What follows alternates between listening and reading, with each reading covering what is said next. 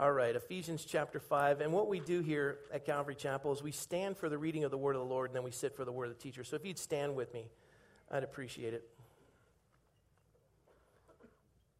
Now, we did the first two verses of chapter 5 last week, and we're going to pick up a little bit more. We're going to go through verse 7. So let me read. I'm going to begin with verse 1. The Apostle Paul writes through inspiration of the Holy Spirit. He says, "Therefore, be imitators of God as dear children, and walk in love. As Christ also has loved us and given himself for us, an offering and a sacrifice to God for a sweet-smelling aroma. But fornication and all uncleanness or covetousness, let it not even be named among you, as is fitting for saints. Neither filthiness, nor foolish talking, nor coarse jesting, which are not fitting, but rather giving of thanks. For this you know, that no fornicator, unclean person, nor covetous man, who is an idolater, has any inheritance in the kingdom of Christ and God.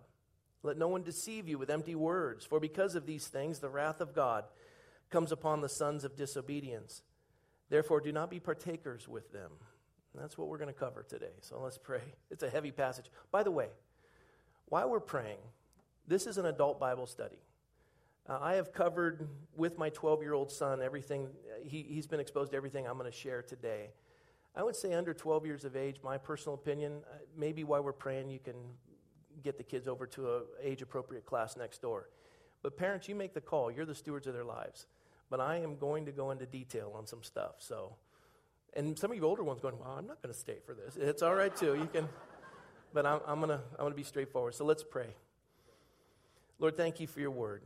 And Lord, as we undertake the study of these passages, the heaviness of this idea that you say anyone who falls in line with some of these things has no inheritance in the kingdom of God in Christ.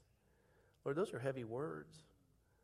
And I pray, Lord, that you would lead us into all truth, that you would show us how to be pure in an impure world, how to walk as saints. Well, that's what you said, as is fitting for saints. Tell us what that word means, Lord. So, God, we ask that you'd lead us into all truth. I pray your blessing upon the study now, and I thank you in Jesus' name. Amen. Relax.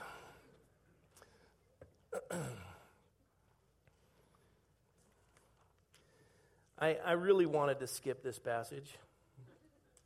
But we go verse by verse, chapter by chapter, book by book through the scriptures, and we're taking a look at this letter that Paul wrote to the church at Ephesus. The word epistle means letter.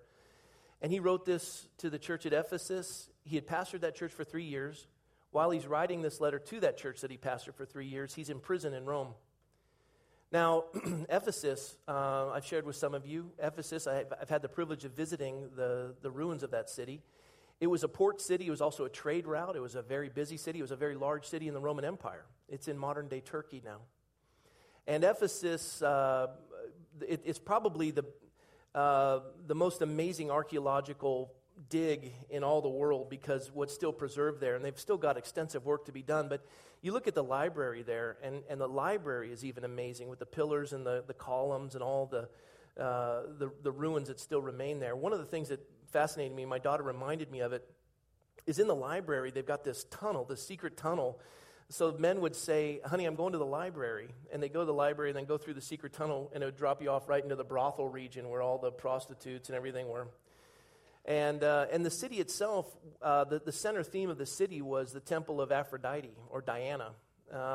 This is where we get the word erotic, or eros, the word eros.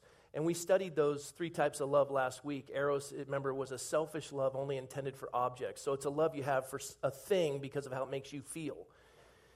I love this car because it makes me feel young, or and as I made the joke, I love this shirt because it makes me look skinny, and then you say, no, it doesn't. But that's that picture that we see of things and the love we have for things. Now, a human can love another human being with this love, this eros love. The only requirement is that they have to reduce their value from being the pinnacle of God's creation to being that of an object.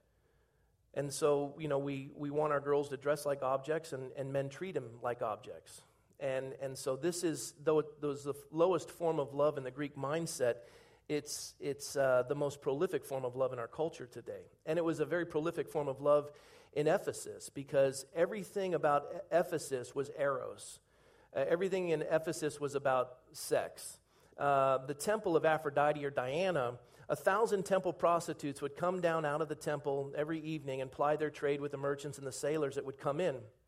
And then the money that they would get from plying the trade of prostitution, they would pay for the upkeep of the temple itself and the priests and the priestesses, and this is how this is what they worshipped and how they worshipped. And not only were there 1,000 temple prostitutes in this temple of Diana, which was extensive, and the whole city was involved in sexual promiscuity and sexual immorality, but in addition, every woman that resided within the limits, the city limits of Ephesus, 2 times a year was required to offer her services as a temple prostitute. So every family was affected by prostitution. Every family was affected by sexual immorality, and it was rampant. As a matter of fact, one of the things you find when you go through the Mediterranean regions, you look at some of the archaeological finds of the Greeks and the Romans, is you find an extensive amount of work. Now, they didn't have the internet back then. They didn't have printing and the like, but what they did have is clay figurines. And a graphic display, especially in Ephesus, of all of these figurines, these pornographic figurines. And this was their pornography at the time. And there's a boatload of them, just a ton of them. We were walking, especially when we were in Alexandria, going through the museum there and seeing there's a whole display of these things. And I mean, as graphic as you can imagine. If you can think of it, it was made out of clay, and there's the picture of it. It would be the same thing that we experience today, whether it be on the internet or in magazines or in videos, etc. They had that in Ephesus. And the whole city was focused around sex. That it was just all about sex. If you were wealthy in Ephesus, not only did you have your wife, who was the mother of your children, but in addition, it was a status symbol to have multiple mistresses. And there was even different classes of mistresses. There were handmaids, there was mistresses, there was those that you would permit into the house. There were others that you would keep an apartment for, or another location that you would keep for them. There were those that were secret. There were those that were, higher end, those that were, low end, etc. There was not only was there fornication, but there was homosexuality, there was bestiality, there was necrophilia. I won't even go into that if you don't know what it is. But if the mind could conceive it, the citizens of Ephesus achieved it. And they did it on a daily basis. And so this entire city has been inundated with sexual immorality for generations. And before we cast stones at the city of Ephesus, they would marvel. They would marvel at what we've achieved in the United States of America. 80% of all activity on the internet is related to pornography. 80% of all usage on the internet is related to pornography in some way, shape, or form. Some of you are going, well, I'm using the internet every day, and I don't. Good for you. But I got news for you. Most of the revenue generated comes through pornography on the internet. And when we look at Ephesus and we compare it to the United States of America, there were some startling things in my study that blew me away. One in particular, only 11% of Americans have had only one sexual partner in the course of their lifetime. I guess that didn't affect you. I thought that was shocking. Only 11% of Americans have had one sexual partner in the course of their lifetime. Now you compare that to India. India, 77% of the citizens of India have remained with one partner through the course of their lifetime. America is a mess. Here's a number, 14.3. 14.3. That's the average number of sexual partners an American will have in the course of their lifetime, 14.3. Now, for men, it's 18.4. For women, it's 10.2. And that number is starting to balance and equal. Sexual promiscuity in the United States of America. The average age for sexual intercourse in the United States of America is 16. We surpass every other nation in the world, even the Western states. I mean, we beat France. You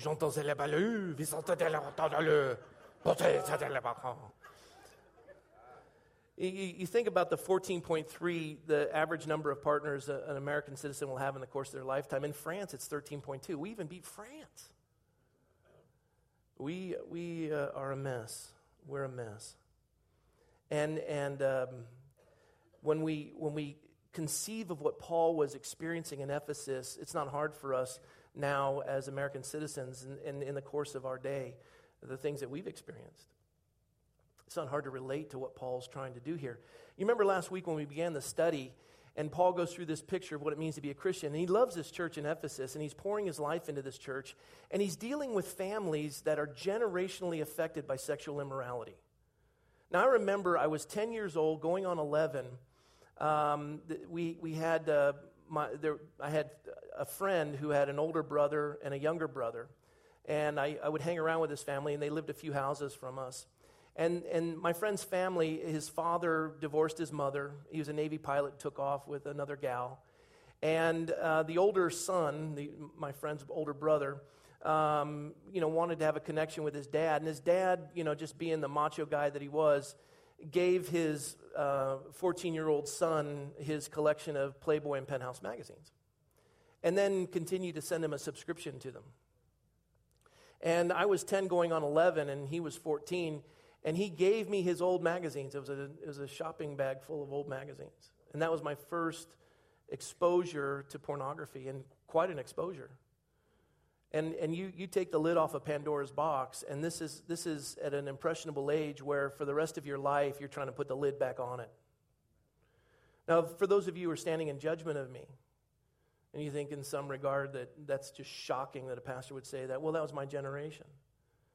And I'm looking around the room, and I'm not seeing much better. I think we're all in the same boat in some capacity. You may have been raised in a generation where you weren't exposed to that. Praise the Lord. But we're all capable of it. And at 10 years of age, 11 years of age, I'm given this, and this is now the formulating portion of my life for the remainder of my life. And as I took my son Daniel, he's now 13, but when he was 12, I took him for a walkabout. He walked out a boy, came back a man. I sat him down with a number of men who I cherished them speaking into my life, and they talked to him about what it meant to be a man. I took him up to the cemetery to see Carl Price's gravestone and Igor Zubko's and talk about these men being good providers and talk about what it means to be a man and that life is short and there's always going to be an end date on a tombstone and we don't get out of this world alive. And we live in such a way that we have a testimony and that we leave people blessed and cared for. And this is what it means to be a man. You're a provider. And I walked my son through that because I said, at this point, you're going to come to a place where you're able to procreate. And you need to understand the responsibility that comes with that. And I said, when you open up the lid on pornography, I'm 47 years old, son. And since from the age of 11, 12 on to 47, the challenge in my life is to put the lid back on that box. I said, don't even open it. Son, walk away from it and walk in purity. Every day that my children have been alive, I've prayed this simple prayer. God, make them mighty in their generation for declaring your truths. I pray that you protect their purity and their innocence, that you give them a supernatural love for your word, a passion. The only way to overcome a passion is with a greater passion. God, let your word be a greater passion to them than the baubles and trinkets of this world. And God has been faithful to do that and bring conviction in the lives of my children. And as I was contemplating all this and looking at this and seeing that the Apostle Paul says in verse 1, therefore be imitators of God as dear children and walk in love. He's trying to heal a city that has been decimated by sexual immorality, and he says walk in love. And we covered that last week. You know, in the English language, it's the most overused and misunderstood word in the English language, love. It's just such a blob. But we defined it last week, and we know that agape love, as Jesus said, greater love has no man than this, and to lay down his life for a friend. For God so loved the world that he gave his only begotten Son. Agape love gives. It's the greatest form of love a human being can give. But then we came to understand phileo is the greatest form of love a human being can experience, and that's where two people lay their life down in agape love, and the byproduct is phileo, having the same love, being of like mind. And that's where the Lord initiates and we respond. And we would say, God, you die for me? Yes. I love you too. I give you my life. And then as you lose your life, you gain a whole new one. And so when Paul says to these decimated families in the church at Ephesus, he says, be imitators of God as dear children. Now you have a wonderful father, and he's going to set the example. Just like I was teaching my son Daniel, and I will soon teach my son Michael. And this is what Dad wants you to know. And therefore be imitators of God. Son, I want you to walk in such a way that you would honor the Lord as dear children, walk in love. And then he says, as Christ also has loved us and given himself for us as an offering, a sacrifice of a sweet-smelling aroma. A life lived for God is a life of selflessness and sacrifice. Now, why do I bring that up? Because as soon as Paul finishes this passage of Scripture, he immediately goes in and say, but fornication and uncleanness and covetousness, let it not even be named among you, as is fitting for saints. You're different. Yes, you live in Ephesus. Yes, you live in Thousand Oaks. Yes, you live in the decadent realm of Ephesus. Yes, you live in the sexually immoral realm of California. Yes, but you're saints. And don't forget that. You're set apart. You're different. You have been given the keys to the kingdom. You understand what real love is. A love that sacrifices and a love that gives. A love that doesn't look at another human being as an object for their pleasure, but a love that lays their life down for the sake of that human being. And as God has loved you, so love one another. Lay your life down. Lay your life down. He immediately says, these are the three things you need to look out for. These are the things that the minute you give your heart to the Lord in this city of Ephesus, the minute you give your heart to the Lord in this city of Thousand Oaks, you are going to be inundated in a culture that is all about fornication, that's all about uncleanness, it's all about covetousness. And each of these three words are tied in. They're all in relation to the sexual experience.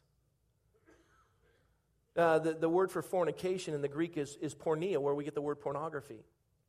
And for those of you who are wondering what that means, it's real simple. All sexual intercourse outside the bonds of marriage, adultery, premarital sex, and prostitution. That is fornication. That is porneia. And the Lord says, you're saints. Don't even let that be named among you. It's no longer part of it. And if that wasn't enough, whatever fornication didn't cover, uncleanness does, because in the realm of the definition of this word, the Lord points out that it's just simply this: everything that fornication leaves out. For example, how far is too far? Well, if you can't do it with your brother or sister, then don't do it. That's too far. Oh, that's kind of rough, Pastor. Take it up with the Lord. Any sexual activity, listen, this is uncleanness. Any sexual activity, pay attention, any sexual activity, well, of course you're going to pay attention, I'm talking about sex. Any sexual activity that produces arousal in another person, pornography, literature, movies, anything that's designed to arouse, video games, that is uncleanness. Don't even let it be named among you. You know, one of the things I love about my wife in this, a number of things, one in particular is her chaste dress. Oftentimes she'll be dressed to go out and I'll go, you look hot. And she'll go change. I go, wait.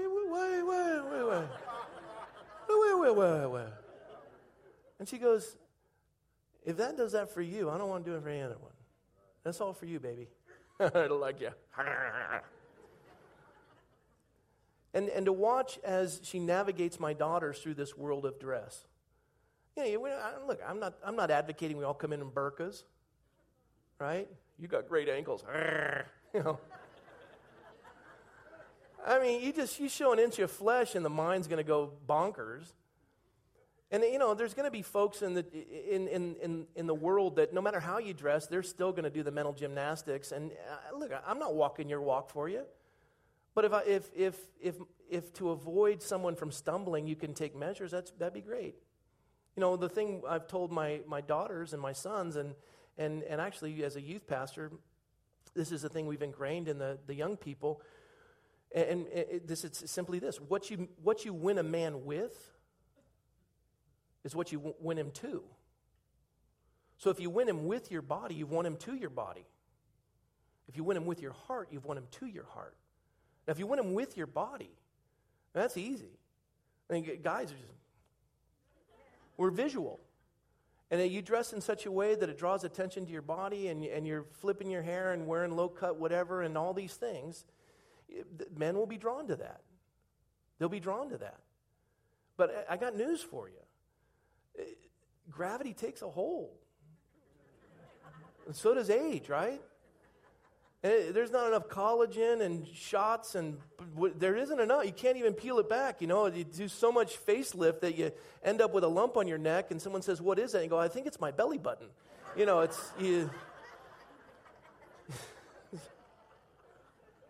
Hi, And listen, what do I do with this right now? But the idea is when your body starts to be affected by age and gravity, you've won the man to that, and so now he's going to be drawn to a newer model. But if you win him with your heart, you've won him to your heart. And I have news for you. 22 years of marriage, and my wife is, I won't say how old she is. She's 21 a little bit. But she gets younger and prettier to me. She's just stunning because of the presence of the Lord in her life. I mean, how is it that Sarah, married to Abraham, could walk into Egypt, which was the most advanced civilization on the face of the earth? They had cosmetics, they had beauty parlors, they had hair cutting salons, they had all that stuff. They knew beauty. And she walks into Egypt, and all the women marvel at her beauty. How is that? It's the Lord. There's nothing hotter than a godly woman. Some of you are going, "That's weird. How do you say it?" Yeah, you can clap for that. Yeah, all right. I think that's okay. I'm not sure. The countenance and the joy. And surveys point out that the people who are having the most satisfying sexual experiences are Christians. Faithful, monogamous relationships. Most satisfying sexual experiences. Why is that? Well, God created us subject to vanity. And when I ask couples that are going through premarital counseling, I say, "Why did God create marriage?" And they'll say, "For procreation." I go, No, you can procreate outside of marriage. Just talk to the welfare world. It's real easy, right? Yes? You don't need marriage to procreate. No. So why is marriage? Well, here's why. God created marriage, and he was describing in Genesis. He says, it was good, it was good, it was good, it was good, it was good. And then he gets to the point where he says, but there was not found a helpmate suitable, and it was not good. God created marriage to cure the aloneness of man. We have been created, as Blaise Pascal said, with that God-shaped void. There's an emptiness. I mean, at 16 years of age, it's no fun to watch a sunset by yourself. I mean, you just turn on the radio and you're like, "Oh, I miss him," or "She's just so beautiful, and the way she does her hair," and you're just every song sends you into some dream, and you're always just lonely, and there's nobody who loves me, and you go through life with this longing to be loved and to love, because God never intended us to be alone. Now, he promised to be for us that he would be everything to us. But some of us just can't grasp that. Some of us haven't been given the gift of singleness where we can be content in the Lord.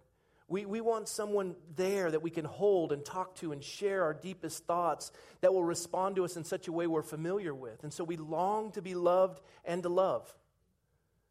We long to love and be loved. And so God created marriage to cure the aloneness of man. And here's what happens.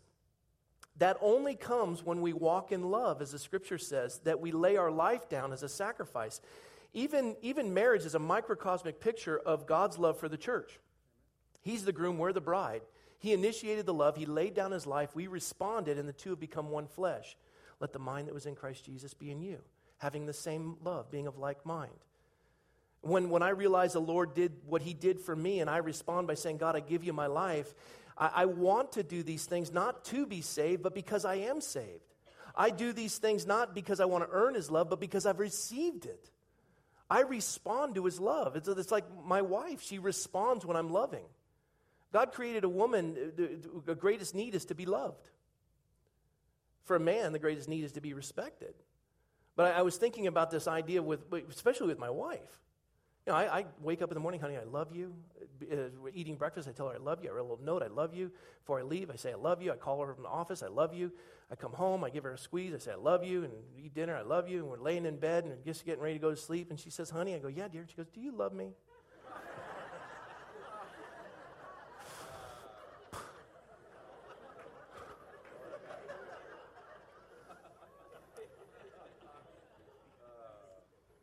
And to come to a place where we lay our life down in sacrificial love. And I've had this candid conversation with my sister who's a lesbian, and I'm not betraying a confidence, and I have her permission to share these things because we've talked. And I said to her one time, as she had asked me to perform the wedding for her and her life partner, she's with somebody else now, and they've been together for a number of years, but prior to that, she wanted me to perform this wedding. I said, I can't. And as we went through the discussion on it, one of the things I said to her, I said, you know how I look at homosexuality? I said, homosexuality to me is the pinnacle of self-love. And she's like, how? What? I said, well, let me explain. I'm a guy. I know how guys think. I know how they act. I know what I like. That's what a guy likes. I get it. For me to understand a man, it's a no-brainer. My wife, for her to understand a woman, not a problem. If I have a struggle with somebody in the congregation who's a woman, I go to my wife, she goes, oh, that's simple. This is what she's thinking. I'm like, oh, thank you. Where's the code book?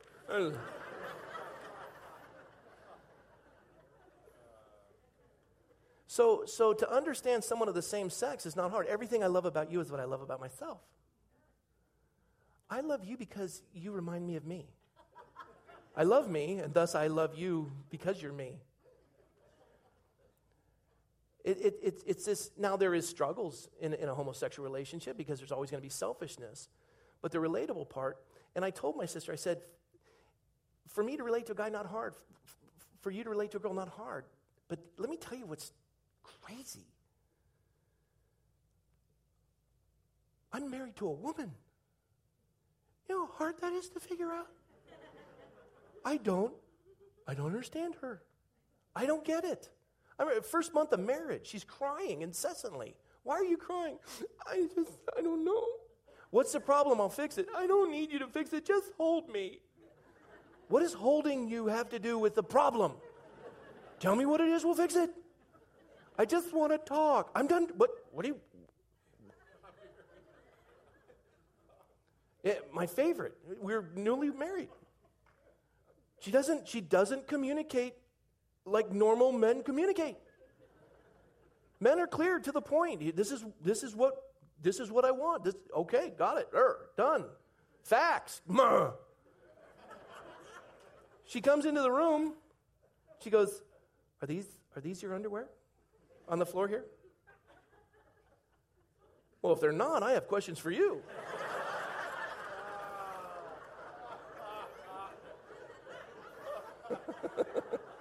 Anywho.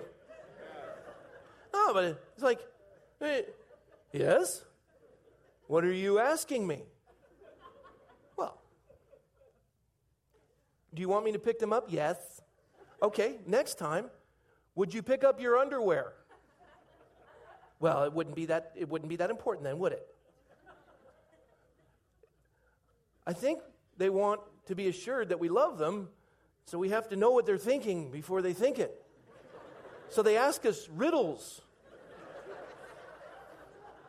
Does this dress make me look skinny? No, the worst one. Does this make me look fat?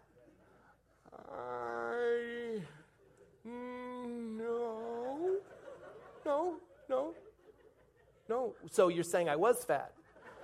No. It's awful. It's a world I don't grasp. And it's all emotion. And everything's connected. And then it's all feelings. And then my wife, she doesn't get me. Just yesterday. Her car was squeaking and the brakes and the noise and it just needed work. Hadn't been tended to. And so I'd let her take my car to go to the lake. And I took the car into the best mechanic on the face of the earth, Mike Bose. Okay, there you go. All right. And I took the car into Mike, and he looked at it, and he said, let's get this, and did it all the work. I was so blessed by it, reasonable price, so thankful. Good work, and car sounds great. And I tell her, and she had the audacity. She said, what work was done? And I listed all the work. And she says, I talked with my father about that. He's a Ford guy. I own all Chevys.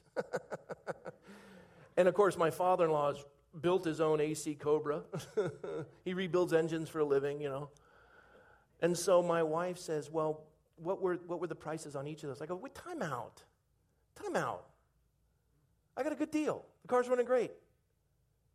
I'm not going to be insulted by you challenging me as a man that your father knows more than I. I've got a toolbox. It's a Yellow Pages and a credit card, woman. And I got the job done. I hunted and I got it done. And it was a handshake with Mike Bowes, and we got a friendship. And so that's all there is to it. Don't be bringing your dad into this, who's Tom Coletti anyway, so he's built cars, whoop-de-doo. And what I'm communicating to her is I want to be respected. I don't want your dad nitpicking and telling me, I know how to lead this home, woman. But she looked at it, I just wanted to know the price. Yeah, there's more to it. Don't you go there. We're different creatures, and the only way we can come to an understanding is to lay down our life to come to understand each other, and we go through trials. And so in these moments where our hearts are knitted and we start to realize each other, and we get it, in this beautiful estate that God's given us of marriage, this microcosmic picture of Christ's love for the church, and he lays his life down, we lay our life down, the two become one flesh, his mind, our mind, his heart, my heart. I start to think like him and want to do things to bless him. Same in marriage. And you get to this place and God says, all right, now your hearts are being knitted, yes. And you love her. And there's just things, my wife, I love, she'll be out in the garden with gloves and sweaty shirt, and she's doing with the spade and planting and pulling out weeds, and this piece of hair, this little thing just keeps dropping. She keeps doing this and drops back. It's like 30 times. And I'm looking at it going, you're hot. It's beautiful. And I love her. I love everything about her. And the Lord says, I have a gift for you. Yeah? Gift? I like gifts. He says, I'm going to give you an expression of what you're feeling. Both physically and emotionally and spiritually, I'm going to give you the gift of sex. That the expression of what your heart is feeling and the knittedness, that the two become one, and that aloneness, you're able to express that together. Wow. Now, I know the difference between sex and love. I was raised, as I told you, 10 and 11, this was the first thing. Women are objects, and this is where my life went. I can remember being a lifeguard and wondering what that person's name, who that person was that I was with, and can't even recall. I remember after one of those nights where you had drawn the lines, you say, I'll never cross that line. And you wake up the next morning and you've crossed multiple lines. And you're looking at yourself in the mirror and the emptiness of your soul. I wasn't a believer then. And you're thinking, who are you? What have you done? You feel empty inside. There's not enough drugs or drinking to make it go away. And the emptiness of that, you're just trying to figure out, who are you? And you know why you feel so empty? God made it that way. When you treat people like objects, you lessen their value. And since we're part of the human race, when you lessen their value, you lessen your value. And then we cheapen everything, and the culture just becomes a wash and a mess, and everybody's an object using somebody else. You know why pornography becomes violent? Why it becomes debased to a greater extent, is because you have people engaging in a sexual act without intimacy. I don't know your name, there's no connection, it's just a physical act. And after a while, the anger of the absence of intimacy reflects itself in different perversions of pornography. It goes even deeper. And whatever you can imagine, it becomes brutal and angry. Because people are longing for intimacy, but they don't want to lay their life down, so they use everybody. And how badly can you use them? It becomes a world of anger and emptiness.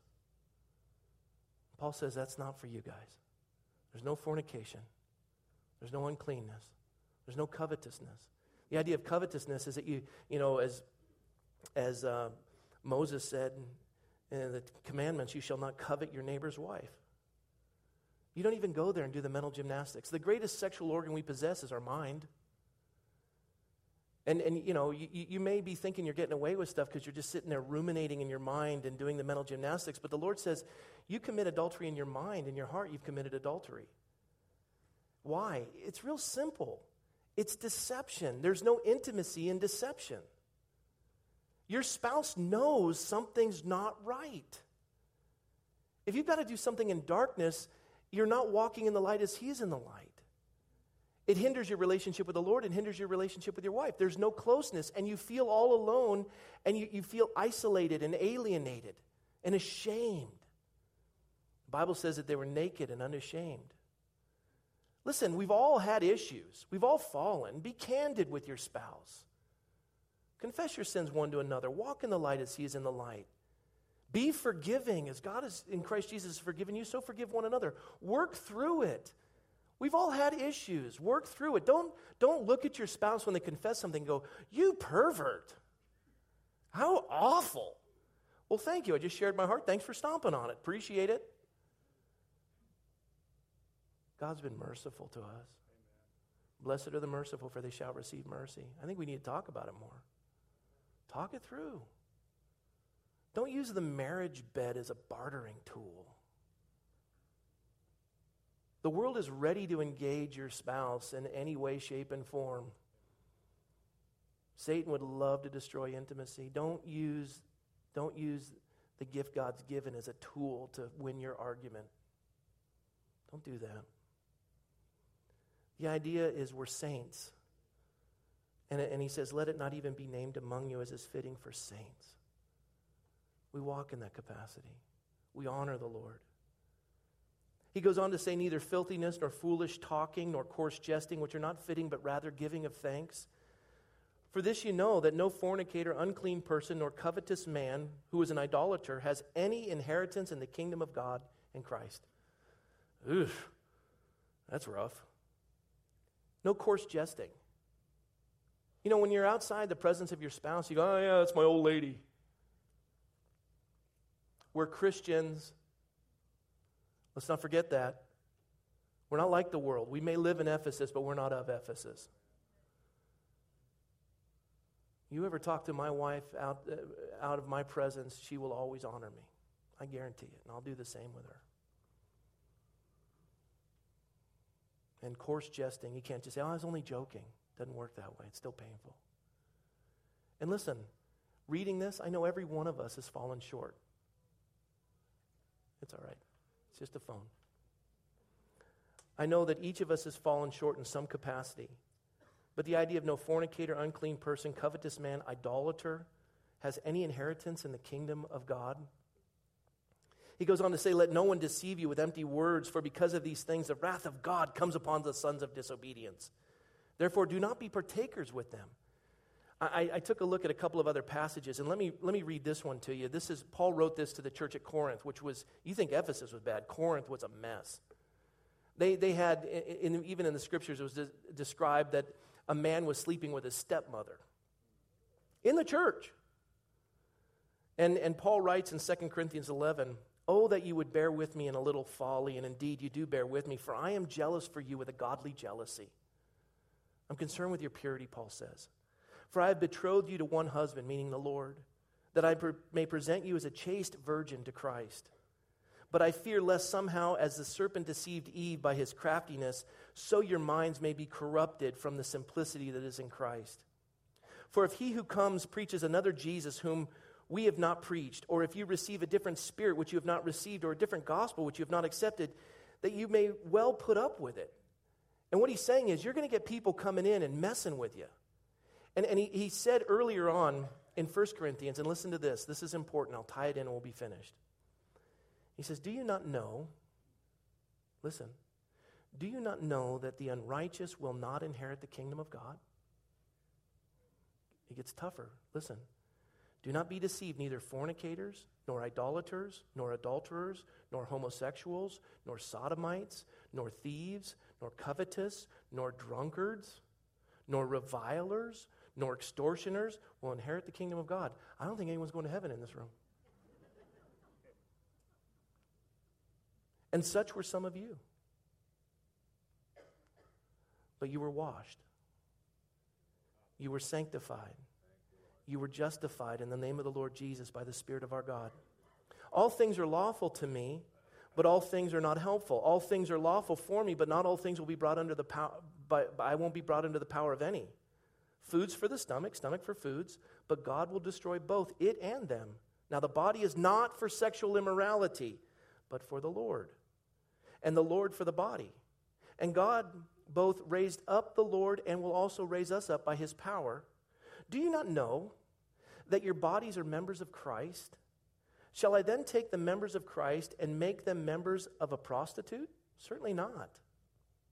Or do you not know that he who is joined to a prostitute is one with her body? The scripture says, for the two, he says, shall become one flesh. But he who is joined to the Lord is one spirit with him.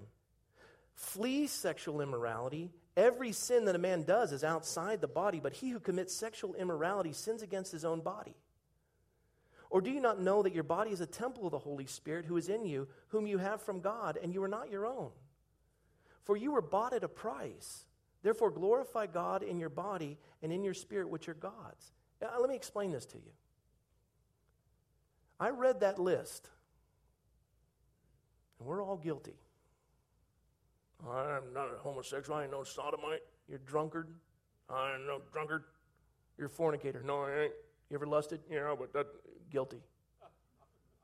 Oh, I'm not going to heaven? All unrighteousness.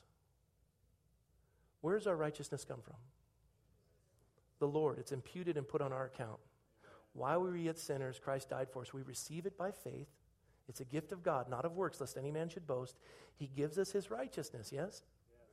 Cast our sins as far as the east is from the west, to be remembered no more. All sins, past, present, and future, wiped clean. Praise the Lord.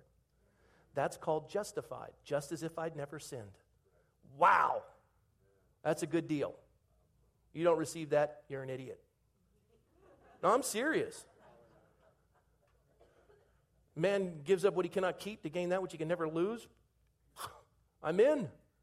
You believe in your heart, confess with your tongue, Jesus is Lord, you will be saved. He cleanses you of all unrighteousness, puts his righteousness on your account. Wow. Now sanctified means set apart. And that's what Paul's saying. He says, now you've been cleansed and you're righteous because Christ's righteousness is put on your account. And now sanctified, set apart, you're saints. Walk as such. Flee sexual immorality. Why? Real simple. Every other sin is outside the body. But sexual immorality, that hits at the heart of our worship. Why? Well, the same way it hits at the heart of a marriage. It's the one thing God permits divorce for. Because when a heart is broken, it's hard to mend it. You see, the Lord longs for intimacy with his creatures, with his children. And when we walk in deception, and we unite ourselves physically with someone else in an expression of intimacy, and we align ourselves with the world and its vile practices, there's no intimacy there. But when we obey God and we honor in the context of marriage, God blesses and families are strengthened. Let me go further with that. In relation to walking in such a manner that would be worthy of the Lord and to honor him in all ways, in this expression of intimacy that God has given us. God's pointing out this. Yeah, I know we all fail, but that's not keeping you out of heaven. See, for the Christian, sin becomes the exception, not the rule. What do I mean by that? The Bible says you'll know they're Christians by their fruit. What are the fruits of the Spirit? Love, joy, peace, patience, self-control. That's a good one. All right, now wait. Here we go. I'm almost finished. Here we go. And I'm going to throw this out because it's a season for it, and my fruit tree is barren right now, and I just wanted to see if any of you would respond to this. But my favorite fruit is a Santa Rosa plum. Hint, hint, wink, wink, nudge, nudge. Okay. So if you have any extras, you just want to put them in a bag, and I'll take them home with me. I love Santa Rosa plums, and I have a Santa Rosa plum tree out in my backyard. And this year, nothing. I'm angry. I look forward to that every year. There's nothing more delicious than a chilled, ripe Santa Rosa plum, and it's barren. I want to curse it. Watch the leaves wither. Burn it. Maybe another one. Why am I saying this? Because I love plums. Let's go home. No, I'm saying it because of this. If you tell me that you come to me and go, Pastor, I know your plum tree doesn't have any plums, so I bought you a plum tree. And you bring in a little pot. And I want you to have this plum tree, and it's just laden with fruit. And I go, yeah, it is laden with fruit, but those are oranges. Oh, no, Pastor, those are Santa Rosa plums. No, they're peel, and they're citrusy, and they're oranges. They're orange. Do you see they're orange? Yeah, but no, that's a plum tree. You can tell me it's a plum tree, but by the fruit, I can tell you it is an orange tree. You can tell me you're a Christian. You may be in church. And Jesus one day will look at you and say, depart from me, I never knew you. Knew is an intimate term. You can claim the name of Christ and walk around with the biggest Bible on the planet, but if you don't have intimacy with the Lord and you are in practicing infidelity and known sin, you're not named as a children of God. There's no fruit on your tree. Now, there are going to be seasons where you're going to have a little bit of fruit or none at all, and those are going to be trying times, and I get it. That doesn't keep us out of heaven. And there's two ways to look at what Paul's saying here, and this is it. You can either go here or here. I want to be in the middle. Hey, diddle, diddle, right down the middle. Here's how it works. Over here, I can do legalism on you. No sodomites, no pedophiles, no homosexuals, no fornicators, no drunkards. None of you going to heaven. You're evil, you're wicked, you're bad. You need to get right. Walk in purity. Any of you doing that, you're going to hell. You're going to be cursed by the devil. Don't drink, smoke, or chew, or hang around with those who do. You don't go to movies. Women, you got to wear those dresses that don't show no ankles. Don't show no curves. You wear the three-piece suit, and you better carry a Bible big enough, and it better be a good one. It better be King James only.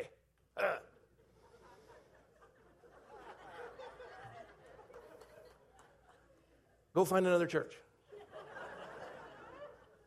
Or we can go to this side. You know, when Jesus died on the cross, his blood was sufficient for all the world's sins. And so everyone's going to heaven. And, just be patient with people.